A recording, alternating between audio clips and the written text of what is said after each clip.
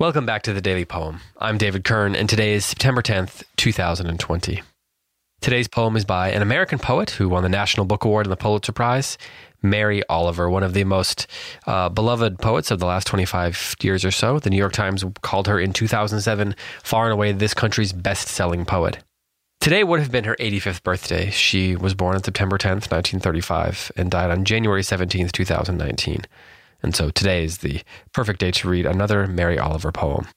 So today, the poem that I'm going to read to you is called Every Morning, which originally appeared in the March 1986 edition of Poetry magazine. It goes like this. I read the papers. I unfold them and examine them in the sunlight. The way the red mortars in photographs are down into the neighborhoods like stars. The way death combs everything into a gray rubble before the camera moves on. What dark part of my soul shivers? You don't want to know more about this. And then, you don't know anything unless you do. How the sleepers wake and run to the cellars. How the children scream, their tongues trying to swim away. How the morning itself appears like a slow white rose, while the figures climb over the bubbled thresholds, move among the smashed cars, the streets where the clanging ambulances won't stop all day. Death and death, messy death, death as history, death as a habit. How sometimes the camera pauses while a family counts itself, and all of them are alive, their mouths dry caves of wordlessness in the smudged moons of their faces. A craziness we have so far no name for. All this I read in the papers, in the sunlight. I read with my cold, sharp eyes.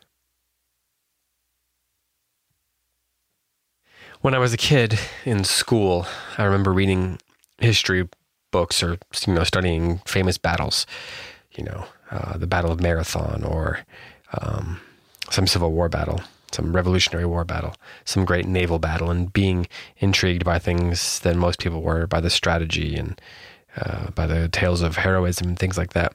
But I was always a little disturbed that in virtually every account of them, you'd get some sort of summary of the total number of people that died in the battle. And it always disturbed me that, some 18-year-old kid who died at the Battle of Gettysburg would be remembered by being one of 10,000 or something like that. And how, I don't want to say that I felt at the time like lives were cheap, that reducing them to a number like that made it seem like their lives were cheap. But certainly a number like that doesn't tell the whole story. I think sometimes, statistics have their purpose. They have a specific role. But then we need poems. We need poems and we need stories, because poems and stories help us remember not just that, there was an 18-year-old kid at the Battle of Gettysburg who lived and died, but help us remember what it was like to live and die at the Battle of Gettysburg, or what it was like to live during a specific time. Of course, right now, we're all living through a difficult time. And there will be great stories. There will be great poetry, I hope, great novels, great movies, great art of all kinds that come out of the age that we're living in. That's what I hope anyway, and trust. And I think poems like this get at the human cost of difficult times in a way that, the statistics can never truly capture. The statistics can capture what things mean for a culture, but they never can count the human cost truly. And we need poems to do some counting for us as well. I think this poem by Mary Oliver does that.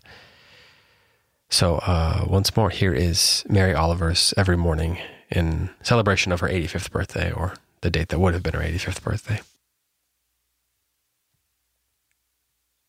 I read the papers. I unfold them and examine them in the sunlight. The way the red mortars in photographs arc down into the neighborhoods like stars. The way death combs everything into a gray rubble before the camera moves on. What dark part of my soul shivers? You don't want to know more about this. And then, You don't know anything unless you do. How the sleepers wake and run to the cellars, how the children scream their tongues trying to swim away, how the morning itself appears like a slow white rose while the figures climb over the bubbled thresholds, move among the smashed cars, the streets where the clanging ambulances won't stop all day. Death and death. Messy death. Death as history, death as a habit, how sometimes the camera pauses while a family counts itself, and all of them are alive, their mouths dry, caves of wordlessness in the smudged moons of their faces. A craziness we have so far no name for. All this I read in the papers, in the sunlight. I read with my cold, sharp eyes. This has been the Daily Poem. Thanks so much for listening. I'll be back tomorrow with another poem for you.